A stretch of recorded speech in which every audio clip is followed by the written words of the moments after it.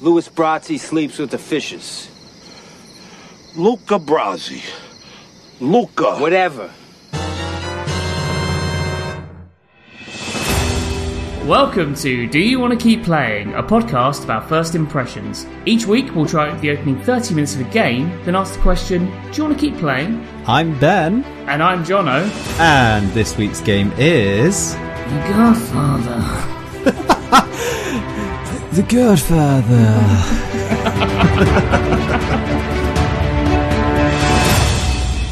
Hey, Mr. Jono. The first of many what I assume to be really bad really Marlon good Brando impressions. Yeah. You might say I'm the Godfather of the impressions. No one's awful. ever called you that. And that's it. That's all our audience. They've all tuned out now. It's just us now, buddy. How you doing? How's it going, Mr. Jono? What's been going on? What has been going on? Lots has been going on. Yeah. First off, apologies for a bit of a delay between episodes. We are both been insanely busy, but at the same time, weirdly, because often it's just one of us is busy, but both of us have been absolutely slammed with work to the point where I messaged Ben and was like, Are we supposed to have recorded? Yeah. Have we done a whoopsie? Yeah. It was like, oh yeah. Daisied? Yeah. Wow, that's fast. Anyway, so. Yeah, huge apologies to that, everybody. We'll be better. We will try to be better. But yes, apologies. And we will try and keep getting out on the schedule. The alternate is, of course, we do every single episode, but it's just us going, oh my God, quickly, play the game. Just do this. I've got to get back to work. Okay. Which we don't want to do. So, we'll try and keep some more content coming towards you. Hey, no problem. Speaking of content that we could get coming towards you, loads of stuff has happened since the last episode. So, I've seen the Mortal Kombat film. I don't know if you have. I have, yes. What's your hot take on this one? It's a Mortal Kombat film. No, I liked it. I liked it a lot, Is it though? Is it, Jono? Because spoilers for Mortal Kombat. Let's talk spoilers for Mortal Kombat film for the next, say, minute, right? We'll give ourselves a minute. So tune out or just, skip ahead. Mm-hmm. That's a Mortal Kombat film with no Mortal Kombat in, Jono. Yeah, what? yeah. There's no what? There's no tournament, which is bonkers if you ask me. And it's so weird because the whole film is kind of setting up a tournament. So it's like, do you ever see that Fourth Bourne film with Jeremy Renner? And that film is a film where about 2/3 of the way through that film it just ends. It's like, just as it's starting to get to the end, it just kind of finishes. And you're like, that's the end of the film? Oh, okay. Goodbye. It feels like it finishes at Act 2. And this one feels like the same thing, where like it's building to a tournament that just never comes. Like when they're fighting, obviously spoilers, when they're fighting Sub-Zero at the end, I was like, okay, so this is like the that's what I thought, the sub-boss fight. Yeah. And then Shang Tsung, who's around, they're going to go and fight him? Nope. No.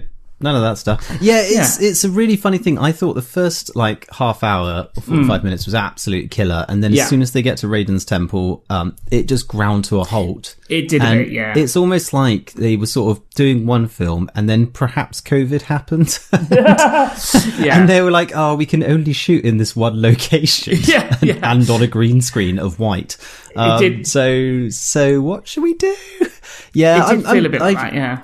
I enjoyed it overall as well, though. You know, I had a couple of beers, watched it on a Sunday sort of late night movie night type thing. That is exactly how you watch this film. Couple of beers. It's really gory. It's got some good fight choreography in it. They've got, all the finishers. They pointlessly say their catchphrases, which I found hilarious. I really, really enjoyed Kano, who stole the film for me.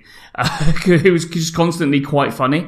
He was. I found him to be pretty hilarious. And then he sort of started to wear on me a little bit when I was like, oh, this is the only character in the film. That's a shame. Yeah. Everyone else is kind of there, but they're just very sort of bland. Whereas Kano actually sort of brought a little something to it. Yeah. Would watch again. Would watch again. Looking forward to a sequel. Yeah. Looking forward to sitting. I feel like you need to sit in the cinema for a big film like that, don't you? Really, and with the whole audience, people going and stuff like that. Yeah. And another big film like that that I saw recently. It was Kong versus Godzilla, or Godzilla versus Kong, one of the other. Yeah. Have you seen this one yet? I have indeed, yes. Yeah. What's your hot take on that one, Jono? God. I think the best review I heard was my lovely girlfriend, who it finished, and she looked at me and she went, I don't know whether to give that 0.5 star or 5 stars. And I think that is exactly, because it is bonkers and stupid, but in a way that film should definitely be. It's not taking itself seriously at all. I mean, they visit the Hollow Earth, for Pete's sake. Yeah. The Hollow Earthers out there. I didn't even know that was a thing. No. But like, do you know what? All the sort of like actual fights and stuff were really, really well done. I had a blast. Again, couple of beers, cheap cinema somewhere, £5 night at cinema, go and watch that. I would have had a great time. I think the effects are great. I think it's dumb, but it knows it's dumb. It's good fun. It's just really good fun. So yeah, 2 thumbs up from me. Yeah, I'm in a similar sort of bracket. I think the night I was watching it, I didn't actually sort of finish it that night because I was just like, you know what, this is so dumb, and I'm not in the mood. I got up to sort of about the, maybe half an hour left from the end or something, and I just sort of went like, this is so stupid, so stupid. However, I think it's definitely one of those kind of things where it just needs to get you in the right mood. Yes. Yeah, you need to be in the right mood to watch that sort of film. Otherwise, 100%, not a chance. Yeah. No. Hey, what else has been going on with you, buddy? I feel like I haven't seen you in about a month. Yeah. Any other excitements? So gaming wise, this is a video games podcast after all. Sure. I've given up on Valhalla. Like, I've done about 70 hours and I'm still like nowhere near the end. And I'm just like, you know what? I just can't be bothered anymore. Yeah. Classic Assassin's Creed syndrome. Yeah, but, I've got 70 hours of entertainment out of that game, so I think that's my money's worth. Anyway, so I've bought and started playing Monster Hunter Rise on the Switch. Oh. Yeah. How are you doing with that? Well, my mate is like a huge Monster Hunter fan, and I was like, I'm going to buy it and play it with him. I have not done that yet. So I've started playing it. I've got about 6 hours under my belt, and it is dense and confusing, and I don't know what's going on, and I'm not sure if I like it or not, but every time I play it, I like it a bit more. Does at Keep Playing Pod, if anyone's got any spicy hot tips on how to play Monster Hunter games, because the barrier to entry is kind of nuts. Like, I've never seen so many tutorial pop-ups in my entire life. Yeah. Is it a bit like Black Desert Online? Have you ever played that one? No, I haven't. You sort of play that and it just goes like tutorial, and they pop up over each other sort of thing as you're trying to play that game. Yeah, it's crazy. Yeah, so this is very much that, like lots and lots and lots of tutorials and stuff. And I'm kind of getting into it now. I mean, the thing is, I actually do need to play my mate because he's played Monster Hunter World was the last one, wasn't it? Yeah, and he played loads of that. So is that the one on the Wii U? Perhaps I think that was on everything. It was on Xbox, PlayStation, everything. Okay. Yeah. So I've only ever played one, which was on the Wii U. And I've sort of played a bit, half an hour of it, and just kind of went, you know what? I don't think Monster Hunter is for me. Yes, but maybe I should give it more of a chance. I feel like I'm going to play with my friend at some point, and if he can just sort of sit there and explain to me like a child how to play stuff, I think I'll start enjoying it more. But I'm getting there. It's just I'm confused by everything. So right. Yeah, but I'm getting there, and I'm as I said, every sort of 20 minutes or half an hour I play, I'm like, I'm enjoying this a bit more. So yeah, it's something something new to get into. Yeah. What about you? Okay. I haven't really been playing that many video games. I do my sort of weekly, Thursday night is Dad's Gaming Club. We play Valorant. Just me and a couple of other buddies. Once all the kids have gone to bed. Valorant is great, by the way. It's still really, really fantastic. And not many people know about it. I don't really think it's that mainstream yet, which is odd because it's very, very cool and very polished. But I have been getting into Magic the Gathering, Jono. Of course you have. The deck card building game thingy. I got the starter deck or starter kit thingy, which is about like £6 from Amazon sort of thing, and you get a couple of decks with that. And then I started playing the Arena app as well. So it's a bit like Hearthstone basically, or very similar to Hearthstone. And I quite like the idea of just collecting cards and doing that whole, the sticker book thing from when you were a kid. You open up a pack of cards and you're like, oh, wow, I've got these. That's cool. And so I can sort of see myself getting into that a little bit. Because, it's right up my street, fantasy sort of stats, and cool things. So I've been liking that, and has a sort of similar dual path I've been walking in the Kingdom to Nerddom. I started doing a bit of D&D stuff as well. So I'm sort of thinking, when my boy's a bit older, it'd be really cool if he sort of gets into some pen and paper role-playing games. It would be nice if he had a games master sort of person, hello, this is me, to sort of, to wend his path through and things. So yeah, I got a couple of those, and I've put on my birthday list some other books that I'd like for D&D. I just kind of enjoy reading about fantasy kingdoms and rules and chainmail stats and things like that. I just find it quite sort of relaxing when I'm not I'm not head down at work. So so I've been really enjoying those sort of things. But the big drama that happened over the last couple of weeks that I've not told you about. Cat flap drama, Jono. Cat flap gate happened. Flapgate. Flapgate. That's why they pay you the big bucks, buddy. So it all started about 3 weeks ago. I went downstairs in the middle of the night because I heard a sort of funny sound, and I turned the lounge lights on, and there were my two cats sat on the sofa, big puffed up tails, big puffed up all sorts, and there was a random cat on the floor facing off against them. And they were all yowling at each other and like row and stuff. And I'm like, classic feline face-off. Your classic feline face-off, buddy. It's like Nicolas Cage was in my lounge. Wow. Meow. And that's you right. Oh, thanks. Yeah. Like I said, the godfather of impressions, John.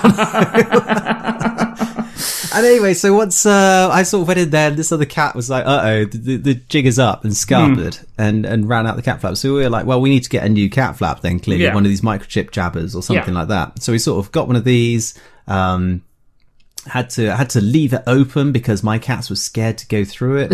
So we sort of left it open, and then another neighborhood cat started to come into our house and eat all the cat food. So I'd sort of hear something funny in the middle of the night, go downstairs again and see this massive ginger tomcat just there like chowing down on my cat's food. And I'm like, hey, what are you doing, buddy? Get out of here.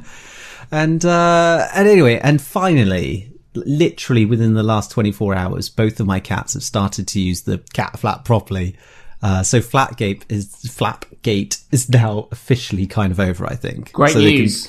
Because it's a funny sort of thing. It clicks a lot and it makes big loud sounds when they get near it and things like that. And my cats are kind of not the most brave little souls. They're only 1.5 years old, sort of thing. So yes. Lot to learn.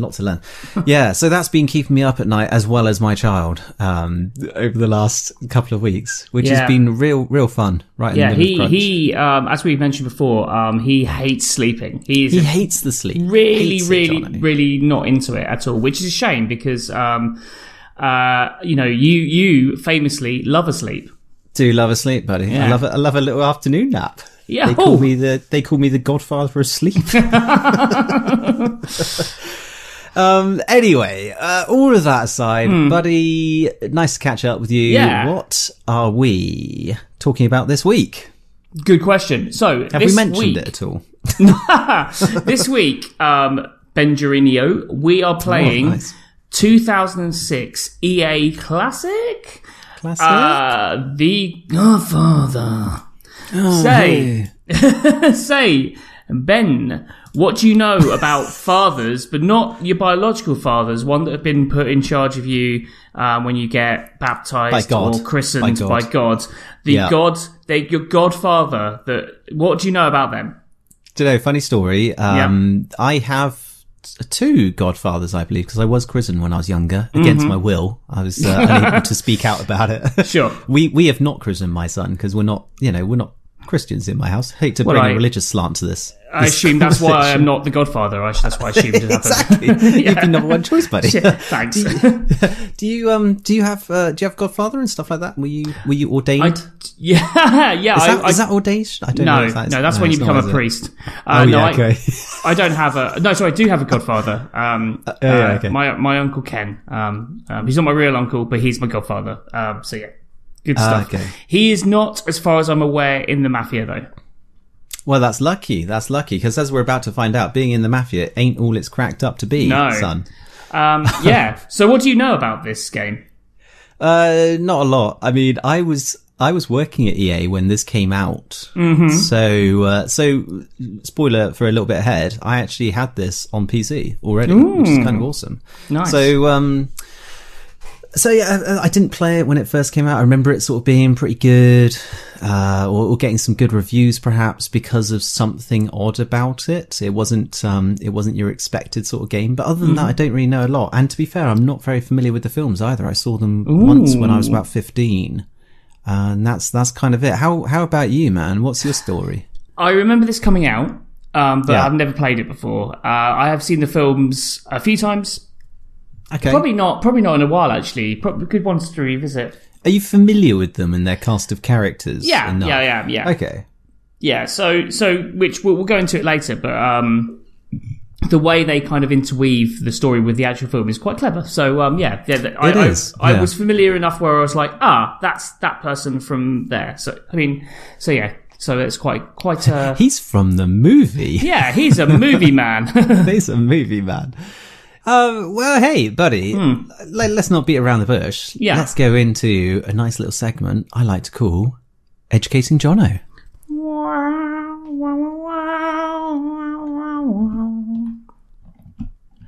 Sounds like you got Catgate going on at your place as well, buddy.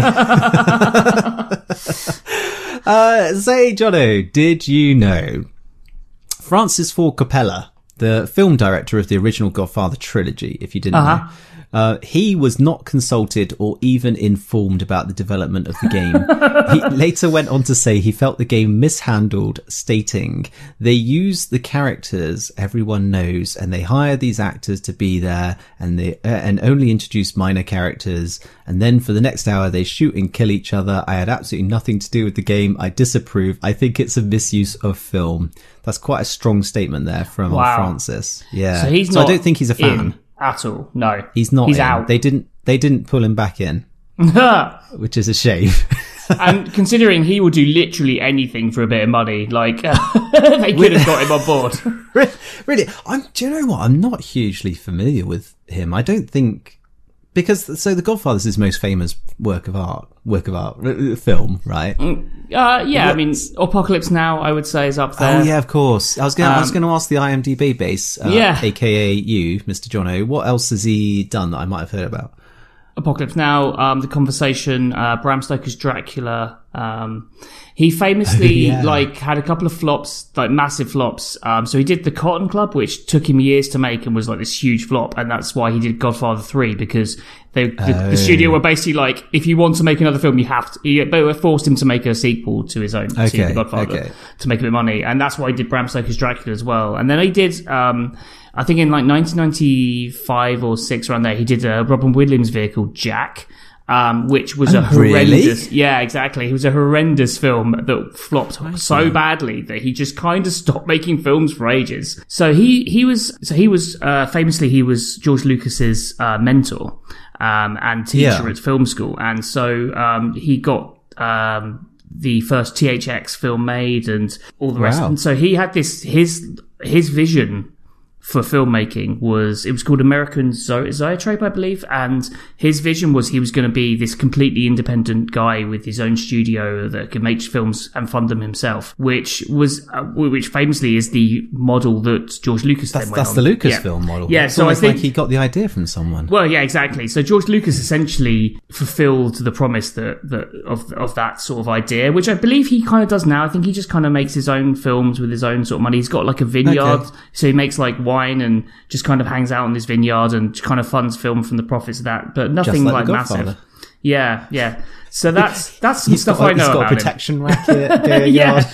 He's got side cash from gambling. So that's some stuff I know about him.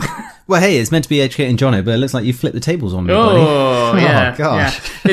If anyone is interested in that sort of stuff, there's a great book called Easy Riders and Raging Bulls, which is about the rise of the auteur in the 70s. And there's a lot of stuff about him and the making of The Godfather and Apocalypse Now and stuff. Apocalypse Now, is a wild ride. There's a lot of drugs and a lot of people involved in making that film. So are you a fan of Apocalypse Now? I know we're going off it's great. Tangent, it's genuinely amazing. I'm very much of the opinion that once they get to Marlon Brando, it kind of slows down so much that it becomes a bit like it goes off the rails a slight bit. Really. But the main bit of the film is absolutely fantastic. Yeah, I've not seen that for a long time, actually. Maybe University was the last time I saw it. I think I saw the Redux version as well, which is about 12 hours long. It's so long. Yeah. Anyway, buddy. Yeah, sorry. Did you know, number 2? Shortly before his death, Marlon Brando, who played Vito Corleone in the original film, had recorded dialogue for the character. However, it was unusable due to the condition of his health and mumbly voice. Doug Abrams instead provided the voice for the character, doing a very fine Marlon Brando impression. Yes, it's He great. was also in Dead Rising, Medal of Honor, Far Cry, and a bunch of other video game stuff. Oh, nice. And I seem to remember a story about this around about the sort of time doing the rounds at EA that the sound recorder guys were trying to get into Marlon Brando's house, who would then sort of give him the runaround and stuff, and then eventually sort of agree to record some lines and basically just mumble some stuff, and they'd be like, thanks, buddy. But yeah, I'm sure there's a YouTube documentary out there somewhere about all that kind of stuff. Marlon Brando is famously like, you know, there's so many stories of a bit later days where he was just like, are you going to learn the lines? No. Are you going to? No. No. Probably not, no. Probably not, no. I've made some of my own lines. Yeah, pretty much. And hey, Jono, to round us off, this wasn't the first Godfather video game. In 1991, US Gold, those classics, they developed a side-scrolling platformer for the Amiga and PC, which pretty much sounds like the worst matchup for a license and game type. I mean, hey, Jono, what's next? Jerry Maguire as a bullet hell game, EastEnders as an RTS. Forget about it. I'm glad that sounded okay, because I wrote that at about midnight. Good. Hey, buddy, you're into the lesson.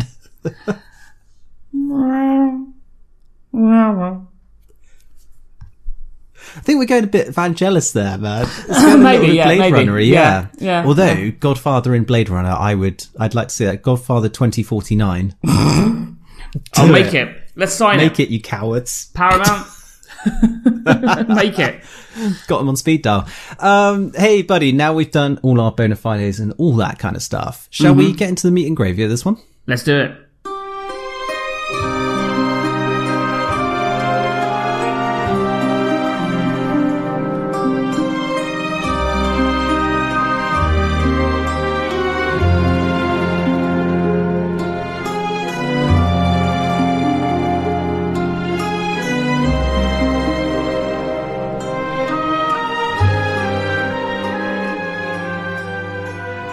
Haunting notes of The Godfather right there. Hey, Jono, I've already mentioned I'm playing this on PC. What are you playing this on? I'm playing this on PS2. On the PS2. Now, I believe because of the interesting controls, it's going to be interesting to see how the differences are and how playable this game is on the various formats. But what do you see when you first boot up that game then on your lovely black PS2? You get the lovely PS2 intro, which is always hits me like a nostalgic sort of gun. Always lovely to see, yeah. Yeah. And then you get what I think is a really nice cinematic opening. It essentially opens like the film does. You get the Paramount logo with the stars, you know, going around the mountain with these sort of strains of the Godfather theme starting. Yep. And then you get the Godfather logo pop up, and as the Godfather logo kind of dissolves, you get like a voiceover from Marlon Brando. Hey. Yeah. Someday. It's my daughter's wedding. Yeah, and that day may never come. I may call on you to do a service for me. Until that day, accept this as a gift. That is spot on. I won't hear anything That's against amazing. it. Yeah. That is amazing. Hey, it's me, Christopher Walken. Mario. What a great impression that was. Hang on, no, that's not Christopher Walken at all. What was that? Who even was that? No idea. Yeah, I'm gonna see if. Hang on, let's see if we can get Christopher in here. Ow! It's me, Christopher Walken. Almost. Can't do it, Johnny. Almost. Snip that bit out. Yep. Snip.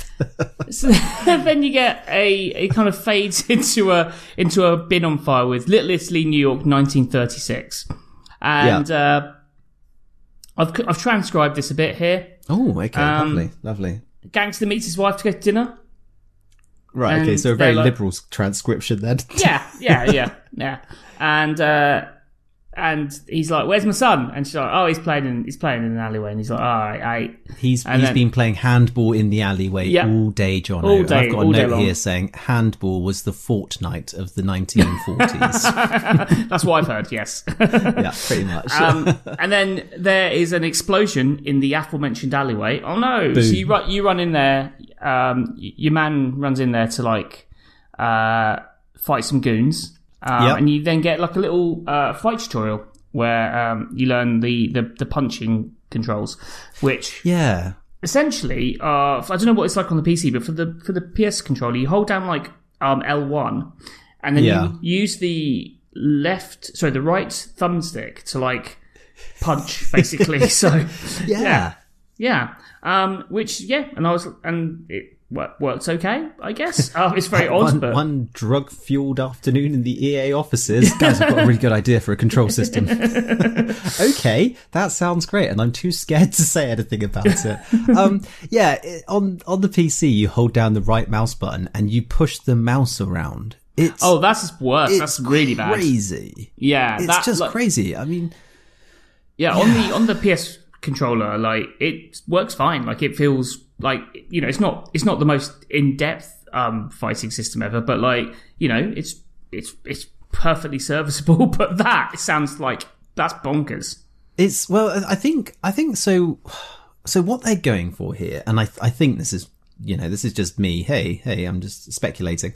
I think what they're doing is trying to bring a sort of a level of emotion to the fighting. So it's not meant to be a tactical Street Fighter-y sort of thing like, I've got to have perfect reflexes and stuff. No. It's more kind of like, I want to push this guy in this direction and hit him with this hand and stuff like that. And so I'm gesturing to do that. And I think EA did a bunch of these sort of things. The only game I can think of right now is Skate, where it's got a similar kind of control system using the analog sticks to do stuff that you would traditionally put on buttons.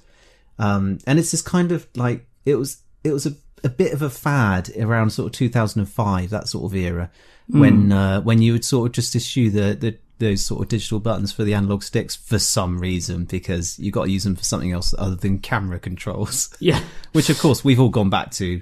We'll just use it as camera controls now, thanks. Yeah. Yep. Cheers. That didn't work. Yeah. Cheers for that. Yeah.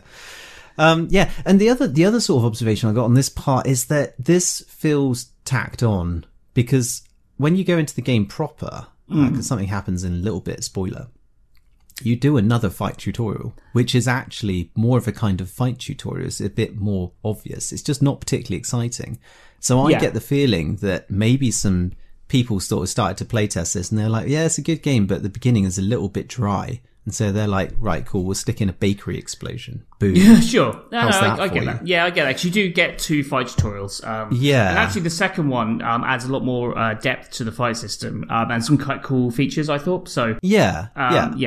We'll talk about that when we get to it, We'll get to that. So what happens then? You beat up these goons. Yeah, and then despite your valiant efforts, some guys with machine guns turn up, or Tommy guns, should I say, and they mow you down. Quite horrendously. Yeah. Tommy gun beats This isn't fist. like The Mask. No. Yeah.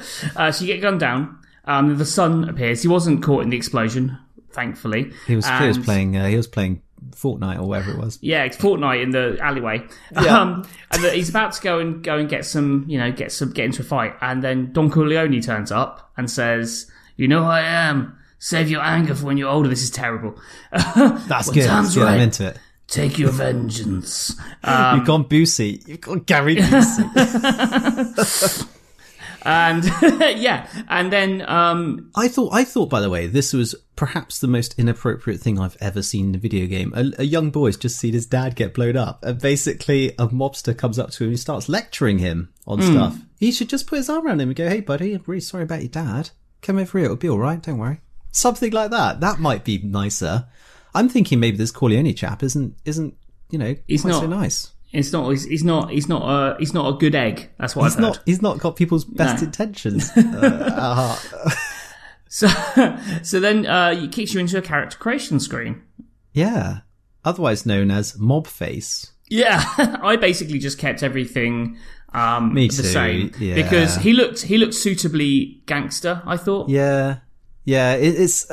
I didn't really feel. Yeah, like you, I didn't really fool around with this too much because I wasn't that invested in the game right at this point, and it's not sort of like a Mass Effect where you're like, well, I'm going to spend 100 hours with this character, so I'm going to mess around with every detail. Yeah. Just wanted to kind of get into it. Yeah, me too. For the sake of the podcast, for the you know what I mean.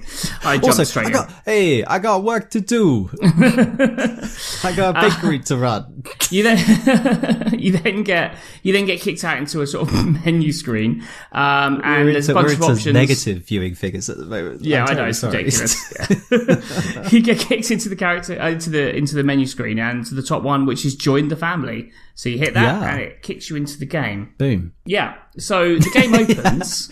I've got another note here, buddy. It says an almost Kojima level of cutscenes because it treats you to yet another cutscene. It does, but what it does here, I think, is really cool. Okay. Which it opens up with the beginning of the first film, which is Don Corleone's daughter's wedding. Yes. And you get a little cut, and so in the film, if people who aren't familiar with it, the film opens with his daughter getting married, and Don Corleone sat in his office, and people are kind of coming in to ask him favors, essentially. Yeah. And so the first thing you see is, which is not from the film, which is your mother from the cutscene we just seen, basically saying, "Look, my son's fallen in with some rough people. Can you do something? Can you help him out? You owe us," sort of thing. And he's like, "Yeah, don't worry, I've got it." Which is tantamount to asking like a shark to help out because there's a dogfish terrorizing your family, sort of thing. Sure. Yeah, it's all part of the family. That's how it rolls. Join the family. You then get Luca Brasi. I looked this name up, I didn't remember it, from the first film. And you get the scene where he comes in and talks to the Godfather and asks his favour. It's a very famous, I hope your first child is a masculine child. So you get that. But then you get a little bit tacked on where he's like, that's fine. Also, I need you to do me a favour, which is I need you to go and look after this, guy. I need you to tell. So essentially what it's doing is it's taking a minor character from the film with a scene that's already in the film, and it's kind of weaving this story through. It's essentially, weaving this story through, so it is involved in the film's narrative, but doesn't directly affect it. Which I thought was really clever. Correct me if I'm wrong, and spoilers for a very old movie here, but Luca gets killed, right? Because they say Luca Brasi sleeps with the fishes now, or something like that. And he's sort of like the linchpin to everything kicking off. I think. I can't really remember. Yeah, I can't really remember. I just remember that he was from the film. Yeah, I think he's a fairly sort of famous-ish pop culture character or something for some reason. But anyway, yeah, okay. So then, you sort of leave the wedding after all of this kind of stuff. Oh, actually, hey, before we go any further, Jono, let's talk about these character models, because this is a 15-year-old game plus a little bit extra. What did you think to the graphics on this? I've got to say, I thought the graphics were excellent. Yeah, right? Like, the character models especially. I mean, the backgrounds, especially when you get into the open world, it feels all a bit... a bit like basic, but I mean, again, it's a PS2 game. But the character models and the motion capture, I don't know if they did motion capture or if it was just animation. I suspect just animation, right? You know better than me. But probably motion capture. Okay. Cleaned up and all that stuff, yeah. Yeah, but it's so good. The level of detail, you look at how they've modelled Marlon Brando's face, and it looks exactly like Marlon Brando does in the film. It's really, really, really good. I was really impressed. To the point where I was like, I double checked. I was like, this is what? I mean, it was obviously very late in the PS2 that cycle, so this would have been. It was, yeah. It's on that turnover. So this would have been probably the best sort of graphics that the developers would have been able to get out of a PS2 ever, probably. You get those games towards the end of the cycle where it's like that's about as good as things are going to look, sort of thing. And I think that's why. But wow, I was really, really impressed. Me too, man. And I think it's because so I think normal map technology was coming into video games at this point. And for those of you who aren't down with the lingo with the kids, normal maps are basically they sort of add depth and texture to a flat surface sort of thing by using a texture map. So you don't have to use polygons for it all and stuff. And they're fairly, stay for the course these days for putting, wrinkles on skin and extra details and all sorts of other things. Everyone just uses them nowadays and it's all fine. But I think when these first came in, you'd go from fairly sort of flat polygonal faces that you'd sort of see in your, PS1 and early PS2 games and stuff. And then all of a sudden you start to get way more kind of depth and detail to those faces. And I think this might have been one of those sort of early games that was starting to mess around with that kind of stuff properly do it. And yeah, it just looks amazing. I wouldn't be surprised as well if there was some sort of element of photo scanning sort of tech. Perhaps with something along those kind of lines, because like you say, these character models are spot on. The rest of the environments and stuff are very much of the era, because of course they didn't really have that much processing power to knock around all the polys that you get these days. But yeah, those character models, they were great. Anyway, carrying on with this, so what happens after all this wedding stuff and the favour has been asked, buddy? So then we get kind of kicked into the game proper. So Luca Brasi turns up in an alleyway where you're getting the absolute S kicked out of you by a bunch of thugs. And then he kind of rescues you, but then you get the aforementioned second combat tutorial. This one, a bit more in depth. You get, still your sort of like mad punching thing, but also there's various things where you can kind of pick people up off the floor and hit them, sort of grab them and sort of hit them and sort of put them against walls and, essentially kind of let them go. It's kind of building this sort of system of intimidation, which is something that we get into later, where you can kind of pick people up and hit them and then let them go if they sort of plead for help or whatever.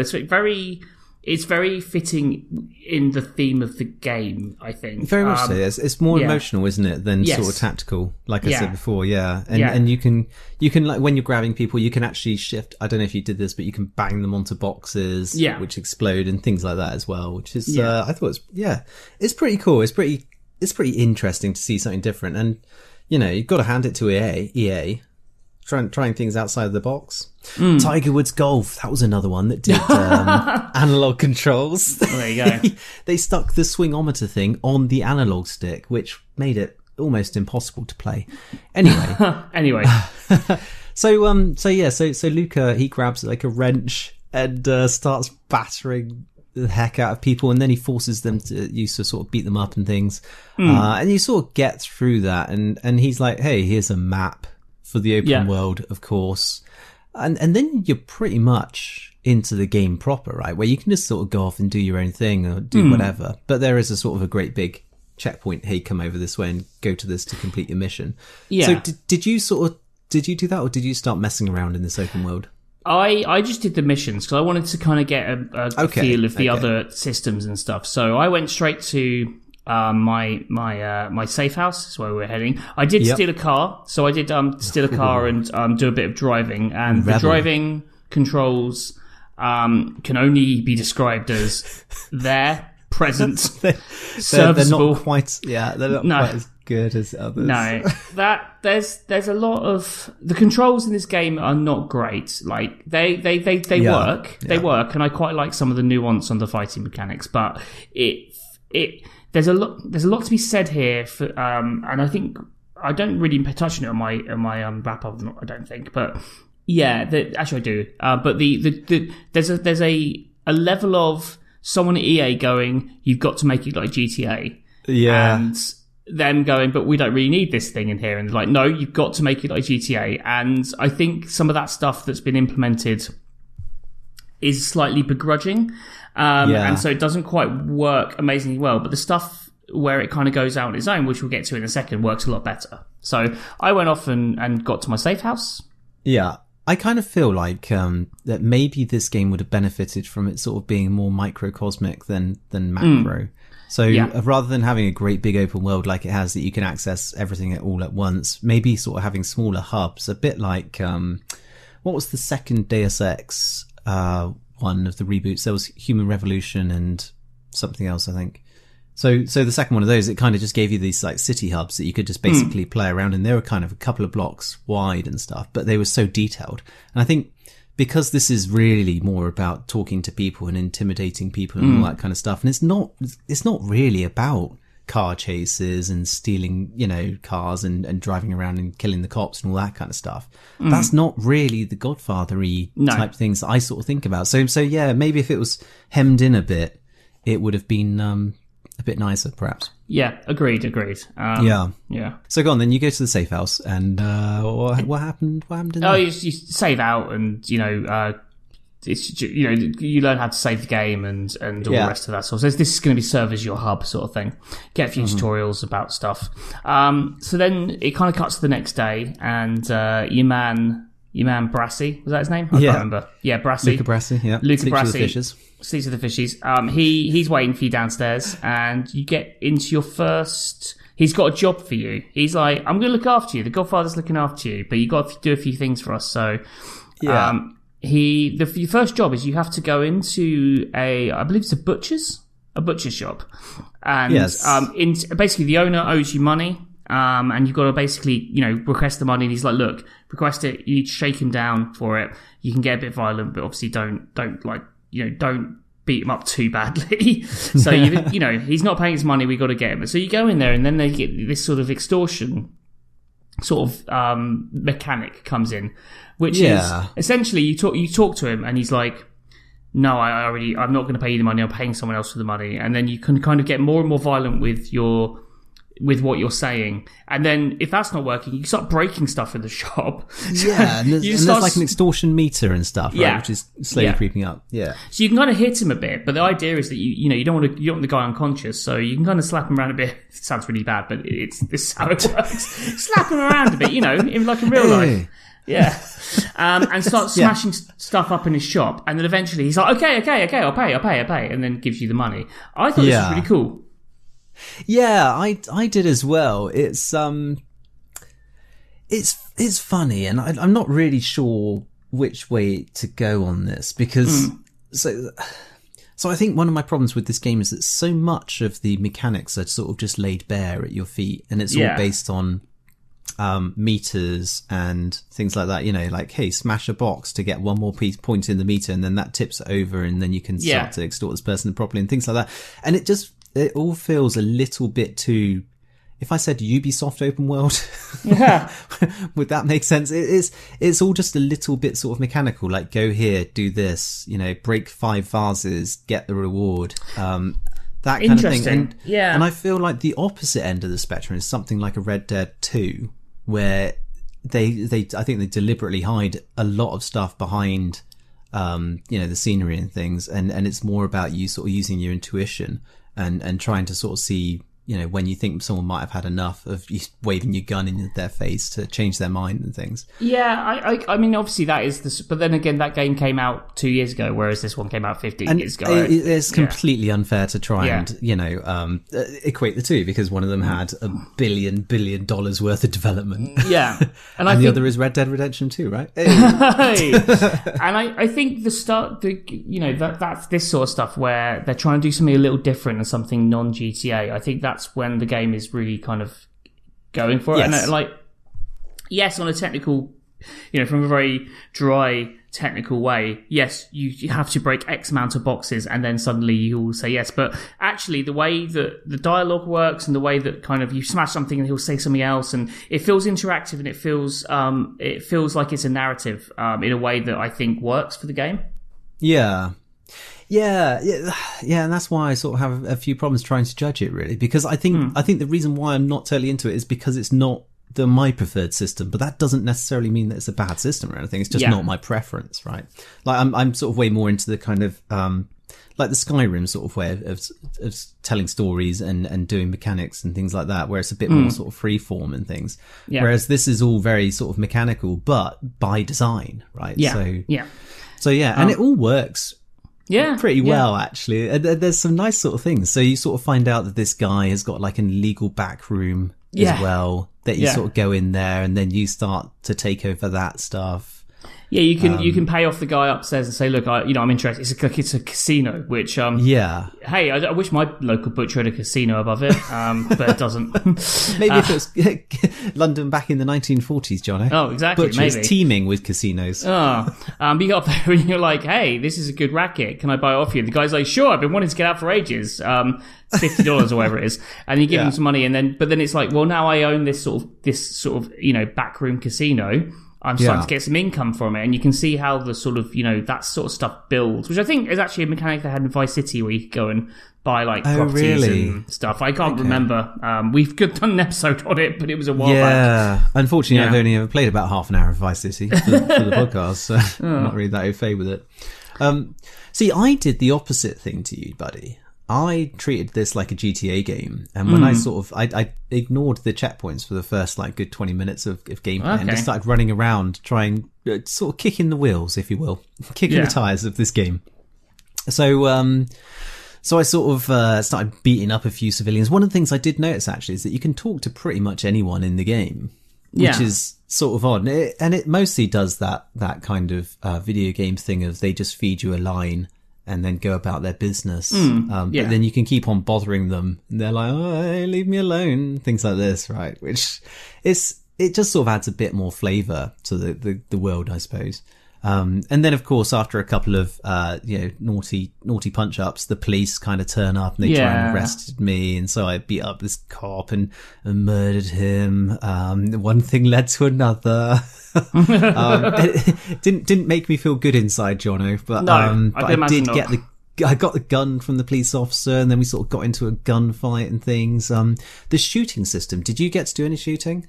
No, I think just as I was finishing my time, it was about throwing me into a shooting tutorial, and I was a bit like, I'd have to go and do something, so... Once I've got to go and work now, do my real job. So once again, it tries to do something different where the longer you stay still, I think the cursor sort of starts as quite a wide circle and then it closes in sort of slightly and things when you're sort of staying still. And so it's just a little bit different once again, which I kind of appreciate. It's kind of cool. I found a black market guy as well who's selling some dynamite just around one of the corners.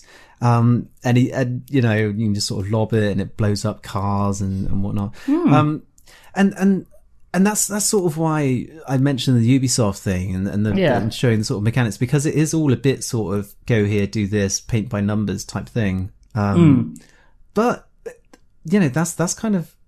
that's a fairly sort of, what's the word I'm looking for? Standard way of doing open worlds, I suppose. Yeah, especially at this time. They didn't have a huge amount of ways to go on. So they went with the GTA model. I mean, actually, so I went more with the more narrative approach. And the next and last thing I did was, they were like, you go and see these two guys in a bar and you go meet them and they kind of give you some S. They bust your B's. A bit. But then they're like, the guys are like, my daughter got jumped by these two college kids and she was in hospital, so we're going to go and teach them a lesson. And you kind of go around and you chase them down. So you kind of sneak up on them. Yeah. With your little crouch button. And then you chase him down, and then you kind of have that thing where you're beating on the guy, and then you pick him up and you're sort of talking to him, and then you hit him a couple more times. So it looked very gangstery. And then there's a cutscene where you essentially throw him into you get him to dig a grave, and then you throw him into it, and they're like, next time you do something like this will be your grave, sort of thing. But all very gangster. Yeah. All very gangster stuff, yeah. Do you know what, actually, speaking of all that kind of stuff, a little sidebar. Yeah. I was watching, what's the De Niro one recently with the age stuff going on? The Irishman. The Irishman, yeah. So I saw that when it came out on Netflix. I don't really know. Maybe it's because I'm a bit older these days and things. So back in my 20s, I would have been like, oh, violence, it's hilarious. Yeah. Oh, I'm threatening people with graves and things like that. And it's De Niro beating up people on screen and they're doing terrible things. And I sort of watched The Irishman and I was a bit just like, these are bad people doing really bad things. I'm finding it hard to root for them. And I sort of have that a bit now when I'm sort of playing games as a quote unquote bad guy, because this guy's essentially a bad guy, right? Oh, you are a bad guy, yeah. Yeah, it's not like you're not some sort of anti-hero. You're just a bad guy who's going against the law and beating up police officers and stuff. And I kind of it doesn't sit that well with me these days. I don't know about you, if you sort of have similar kind of feelings or anything, or is it just me? I think from if I'm watching a film, I definitely kind of going more that way. When I'm playing a game, I think with this, I was looking, because I'm playing this for this podcast, I was looking at it in a more analytical way of like, this is how this works. I quite enjoyed this. Yeah. I think it depends where the story went. If the story is one of redemption, of taking this guy and like, he gets pulled into the life and he tries to get out, if that's the plot, I think I would have got into that. If it's just this guy who's just a bad person doing bad things, the whole point of The Godfather is this guy, this good person, being pulled into the family business and becoming a bad person as a result of that. Exactly. Right? It's the corruption of Michael Corleone is the game, is the film, sorry. And that's a super interesting, it's a really interesting arc for a film. And, if this is a bad person who slowly kind of sees what is happening and decides to go the other way, that could be a really interesting thing for a game. I don't know, because I've not got far enough into it. What I do know is the bit I've played is very, very true to a Godfather film sort of story. The mechanics and stuff is very kind of cleverly integrated into that world. Yeah, I kind of wonder how much developers would have sort of thought along those kind of lines, or if it's more just discussions about gameplay and things. Because I think these days, we're 15 years on from when this game came out, and there's a much broader conversation about everything in video games. So, yes. So, everything seems to get scrutinized and put under the microscope, and it just seems like there's a bigger conversation about it all. But I'm trying to remember, sort of back in those days, was it as big a thing? Maybe it wasn't. Maybe it was just like, hey, I'm being a gangster and that's cool. I mean, that's pretty much how GTA flourished, the original ones anyway. It wasn't until sort of 4 and 5 where you really started to turn the narrative on its head and things. Anyway, well, so it sounds like we're both towards the end of our playthroughs. Was there much else? Yeah. No, that was kind of the end of my playthrough. Okay. I got a question here, actually. Final question for you. And it's about licensing versus the original properties and things like that, and how you sort of feel about film license being transposed to games and things, and do you think they sort of hold back? So with this, do you think it's a good fit, I suppose? The Godfather as a license is a good fit for a video game. Do you think EA sort of did right by it, essentially? Yeah, I think so. I think, if you're going to do a gangster game, and you look, they're trying to go against GTA. That's what EA are going for here. I don't think there's any pretensions about it. And those are gangster games. Those are films that follow gangsters. And so, EA have done the very EA thing, which they throw money at a license, and they've gone, it's GTA, but with a property that and I imagine that they had a whiteboard with the words Goodfellas and The Godfather written on it, and they were whichever one gives us the license, we'll go for that. what? And then underneath that, you got like, what do they do in those films? Okay, there's extorting businesses, so we'll make sure there's a mini game to do with that. There's all this kind of stuff. So I think they've done a really like interesting job with this. I'll get into my wrap up, but I think, of course, I think it's very respectful of the license whilst also trying to be its own thing, which I think is cool. What can you think of any good examples where a film license has been transposed into a game that you've really, really loved? Wow, that's a good question. I'm sure there are loads. I should have asked you this before, shouldn't I? I could have thought of some. I'm thinking maybe Ghostbusters. No, not really. Predator. No. Aliens. No. I've not played Alien Isolation. Apparently that's really good. Oh, Alien Isolation is pretty good, actually. Yeah, that's a probably good example. Yeah. Hey, at Keep Playing Pod, if you would like to tell us about your favourite film to game conversion, or vice versa, actually. GoldenEye, probably. Oh yeah, of course, GoldenEye is the winner, right? Yeah, it's gotta be. I mean, I'm sure there are loads that I just can't think of. The King Kong game actually is really good. Really good. Yeah, really I don't know if we've covered it on the podcast yet, but we should. That's a good one for later on. It is, and that's very much the opposite of this game, where they do hide all the systems behind just basically what you're seeing on screen. So the point is, I think this is right, where there's no UI particularly. No, there is no UI. I remember that was my first ever trip to E3 when I got to see that game, and it was behind closed doors and stuff. They had a few people in. It's one of those things where they're sort of like, right, no one get your phones out. We don't want any recording or anything like that. Even though I don't, maybe it's get your cameras out, because I don't think mobile phones had cameras on at the time. And they showed off King Kong the game thing, and because it was on the 360, it just looked insane. I remember coming out of that just going like, wow, games are going to be absolutely amazing on this new platform. Anyway, Riddick Return to Butcher Bay is absolutely fantastic. Anyway, yes.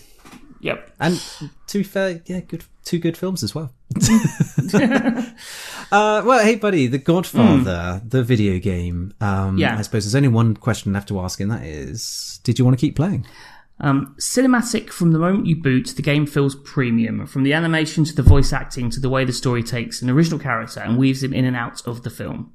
The actual gameplay does feel serviceable, with combat, driving and shooting being fairly basic, but the non-GTA functions that really shine. The intimidation and racketeering are great fun and add a cool twist to the formula. All in all, this is gangster GTA Light. Has enough going on to make me curious on how it all plays out. I will keep playing. Yeah, nice. Okay. Yeah. And did you have a score, good sir? I've given it a 7 out of 10. 7 out of 10. Very nice. Yeah, I was really enjoying it. I thought it just felt premium. I loved the animation. I thought the story was cool. I love this. I like the systems. There's enough to keep going on there. Anyway, what about you? Well, I too have prepared a little something. It goes like this. Go for it. EA at its most experimental, Jono.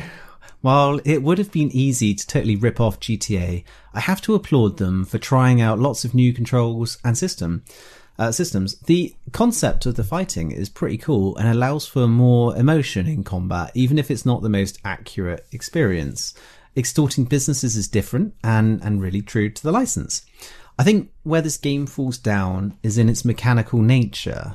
Go here to start a mission, press spacebar to extort a business is literally something that popped up on my screen, actually. The veneer is too thin, and I can see the underlying cogs moving about. And an emotional story game like this might have been better served as a tighter, interactive, funneled experience, like a Call of Duty campaign or the new God of War or something like that. However, actually, having reread that, what I've just written, and given it a few days, I don't know if it was, because I actually think this is a pretty darn good interpretation of it. I'm also not super into the license, which kind of stopped me a bit from really immersing myself. Having said that, I had fun, and I'm kind of interested to see where the story goes. So yes, I would just about keep playing. Okay. And I gave this one a 7 out of 10 as well, buddy. Ooh. I think, even though it's one of those games, it's definitely not for me. I think there's probably a good reason why I've not really played it before, even though I got a free copy. And yeah, I just, it's I can still sort of see the goodness there, the decence. Nice. Yeah, so that is... cover 14 out of 20, which... Nice. Where's that place it in the all-time list? Do you want me to do a reader of our leaderboard? Sure, I'll go from bottom to top. So bottom, Mortal Kombat 3, oh dear, 7.5. Up one step, RoboCop, 9.5. Up another one, Godzilla Destroy All Monsters, Melee, 11 out of 20. Alone in the Dark is just above that. Hey, coming up, one place extra. I feel like a radio DJ. It's Harvest Moon.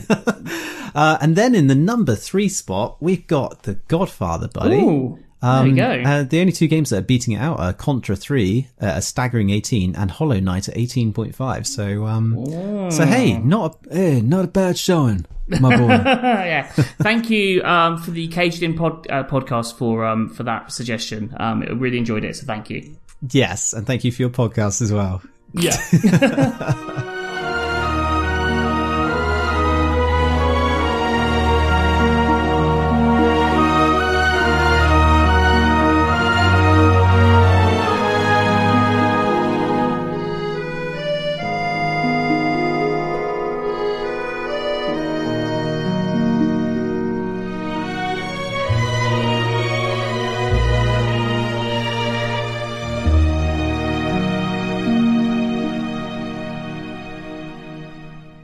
So, that's it for another week. Certainly is, buddy.